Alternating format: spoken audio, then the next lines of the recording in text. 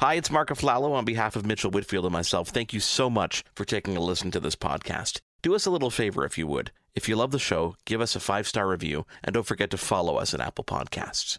Thank you so much. We appreciate it, and we love doing the show for you guys. Without further ado, here's today's episode. Welcome back to Your Tech Report. For gadget news and reviews, click to yourtechreport.com. We are back on Your Tech Report. Thank you guys so much for being here with us each and every single week. If you aren't already subscribed to our channel on YouTube, please do that. If you aren't already subscribed to our podcast on Apple Podcast or wherever you may get your podcasts, for example, the Sirius XM app, please do so. It makes us feel all giddy inside, right, Mitchell? Oh, yeah, of course, butterflies and everything. We love it. We do love it, though. Butterflies and everything. Who doesn't like knowing that they're being listened to and appreciated? We do this for you guys. I mean, we enjoyed ourselves, but we do it for you. So, yes, please do listen and watch. That is the voice of Mitchell Whitfield in Los Angeles. I'm Mark Aflalo in Montreal. Again, if you want to follow along on all the social media, it is at Your Tech Report. A couple of things I wanted to bring up this week with you, Mitchell, and have a conversation about. I've been what's the word? I don't even know what the word is, but I've been wanting to bring this up since Halloween because I was in touch with our friends over at Lutron. Lutron, supply all the lights in my house. And by supply, I mean I buy them. No one supplies anything here. I go out and buy this because they're they're reliable. Honestly, they're one of the light switches that are the most reliable, and they've really expanded their line of smart home stuff. And one of the things that they've released recently is a great outdoor plug. It's part of the Lutron Caseta ecosystem, and the outdoor plug is perfect. It would have been perfect if I brought it up for Halloween, obviously, for all your Halloween decorations, to be able to turn those on and off, obviously, with your phone. But now, leading into the holiday season, you've got Thanksgiving, you got the Christmas lights and everything, both indoor and outdoor. It's a perfect opportunity for you to automate that stuff. So if you're like me that had the Christmas decorations outside and leave them on all the time, maybe you should get one of these Caseta switches or these outlets so you can actually turn them on and off. Or perhaps you want to take advantage of the fact that you can automate this by doing scenes like when the sun goes down, lights go off. That's what I have set up, actually. Yeah. What do you use? Actually, you know what? Right now I'm using Wemo because I had some Wemo plugs around the house, and I have a couple that I use. One for landscape lighting outside, and this is why I tell people to have the best Wi-Fi you possibly can, even overdo it in terms of what you need for your square footage or for your property, because everything is being controlled by Wi-Fi these days. If you have automatic sprinklers, if you have outdoor lighting, and it works fantastic. But like you said, holiday lighting and landscape lighting are both on schedules. One is set to come on when the lights go down. It's really cool. When you do the sunset thing, it's really smart. It's kind of a no-brainer, and it takes into account when sunset and sunrise change due to change of time, change of year. So it really is sort of a turnkey sort of event. That's something you actually, you touched upon, and I wanted to mention that too, and I didn't even realize this, of course, until they reached out to me, until it did it by itself. With all the automations, you never have to worry about the time change. You never have to worry about stuff like that. It just happens for you magically.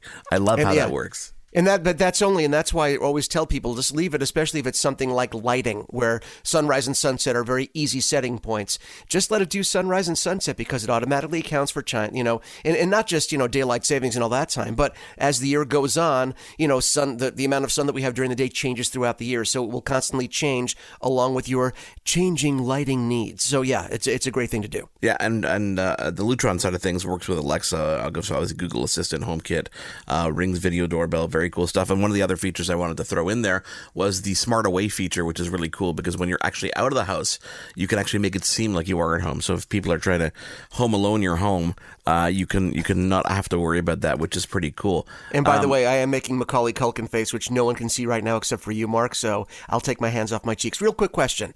Hold that thought of where you're going right now with the next thing you were going to mention. You just mentioned HomeKit for a second.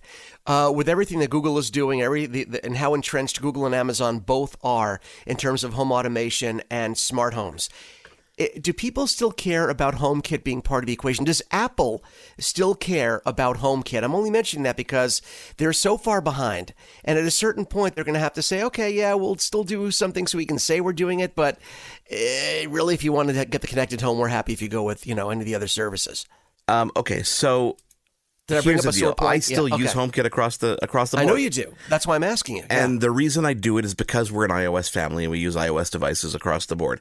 However, I don't use my HomePod to control my house.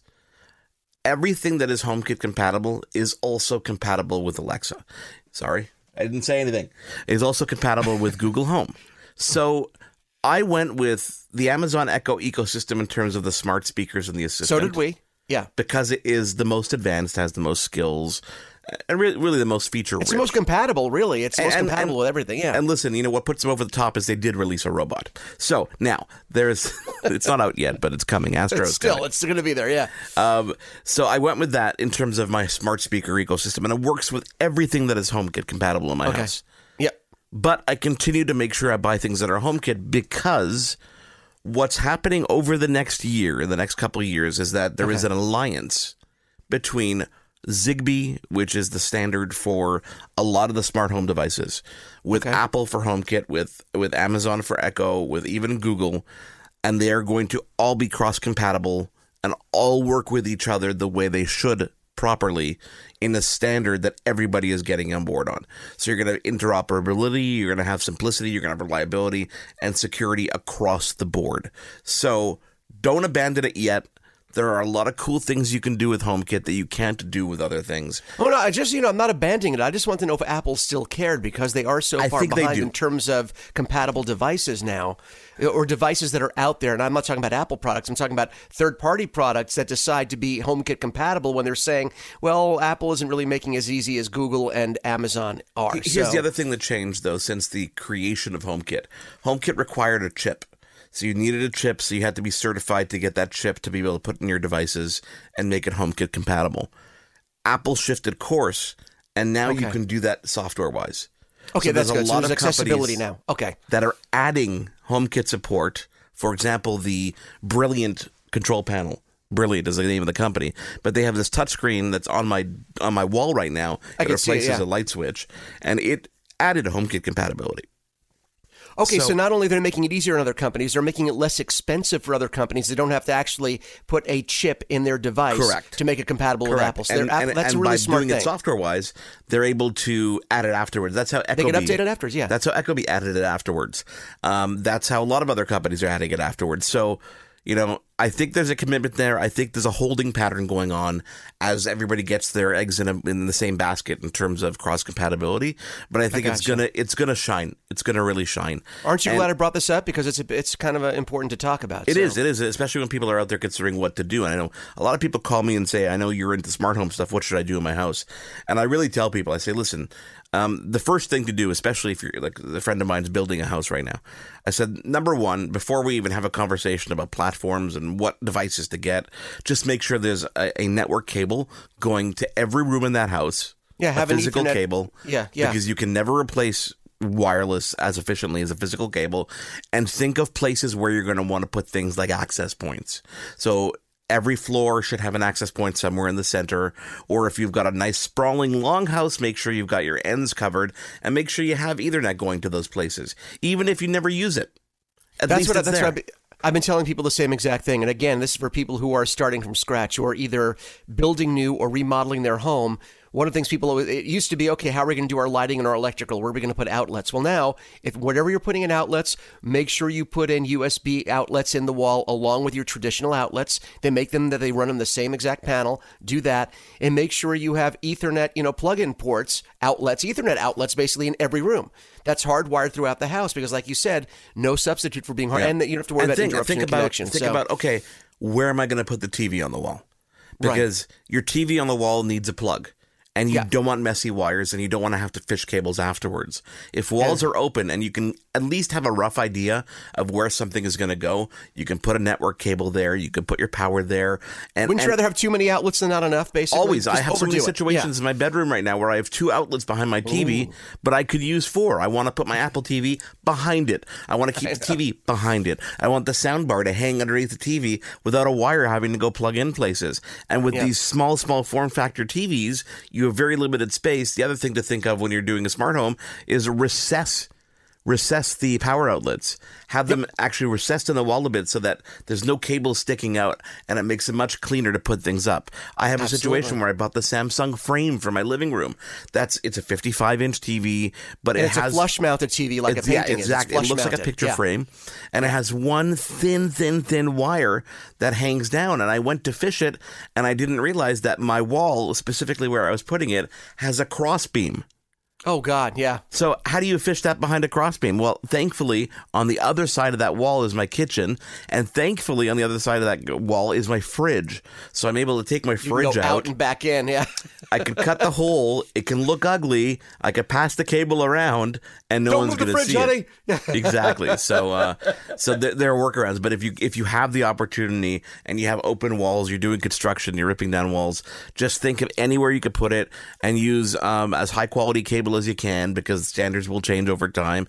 And even if you've got a dozen cables that aren't plugged into anything, at least you have the ability to do it. You have the ability, absolutely. You know? Like I said, I'd rather have the outlets be there and not need them than need them and not have them. So yes, better to overdo. Again, a lot of these things are on the base, right above the baseboards, covered by furniture. So put them in. You will love us for that. I promise you. Xbox has announced that a service that was initially rolled out to just a couple of Xbox gamers is now scaling out to all supported markets, and that is the ability to play Xbox Game Pass games from the cloud on your Xbox Series X and S. This means you don't need to download the whole game. You can actually stream it directly to your console, meaning you still take advantage of the console's gaming power and at least of the graphics power, and are able to stream games that you don't have to necessarily spend 4 hours downloading 4 gigs worth of game onto your actual console. Very cool, because you can jump in and out of games faster than if you had to download or had to process stuff.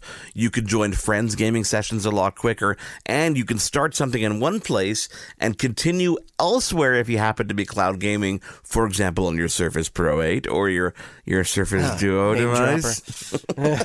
Well, you know what? This is kind of a big deal, and it's cool because, again, I mean, the argument for cloud gaming is obviously there, and being able to game on any device, obviously there. For people like we talked about, possibly one day consoles going the way of the Dodo, which I hope never happens, because I love having a physical console. And still, for those times when you're able to be offline, although most consoles and games require some online attachment, I still like having a console. However, you're talking about streaming to your console now. You're talking about the main possible advantage. Right now, Mark, there's a huge issue for a lot of gamers with storage. Okay? The PlayStation classically, even though it has advertises 1 terabyte, it's probably closer to 800 gigabytes when you really take away the operating system, and maybe less, maybe 700 and change. And the Xbox about 860 once you have the operating system and everything else. So with modern games, some games like Modern Warfare, any of the Call of Duty games that take up a ton of storage, you have 4 or 5 of these big games that are on there, and that's about it.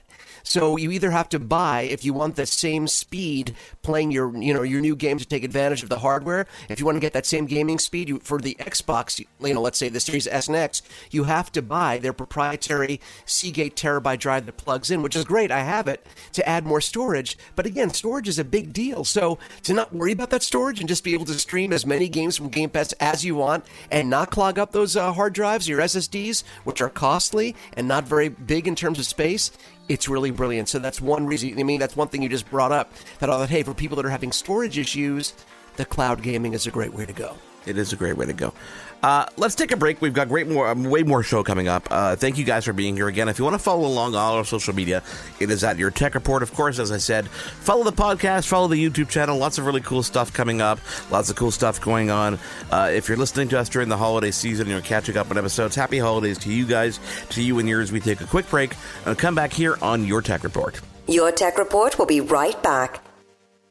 I'm Jeff Woods, and I'm shining a light on music and the rock stars who make it. He just was one of those people, he stood out. He was a magic guy. He really was a magic guy. We all have faults. He had the same amount of faults as we all have. This was before Led Zeppelin. Robert was full on. I mean, he was Led Zeppelin without the band behind him. He had the hair, the jeans, the whole thing, and he was amazing. The Records and Rockstars podcast, heard around the world and yours to hear wherever you get podcasts.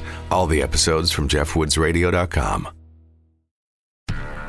The Story of People podcast is now available on the Crier Media Network. The first 5 episodes are here and feature some incredible guests that fit into one or all 3 of those categories. Ready? Tara Sloan from the San Jose Sharks Undercurrent podcast at NBC Sports. Marianne Iveson from Iveson Voice and the Let's Take This Outside podcast to talk about the world of outdoors as well as voiceover land. Ariana Hunsicker, future Canadian Paralympic swimmer, already winning tons of awards for this country. Scott McGregor from the Hot Wallet podcast to dumb down the world of crypto, Bitcoin, and NFTs so you don't have to. And Jackie Holowati from Climate Pledge Arena in Seattle, Washington, the first net zero carbon certified arena on the planet. Wherever you get your pods, wherever you watch your pods, and on the Crier Media Network.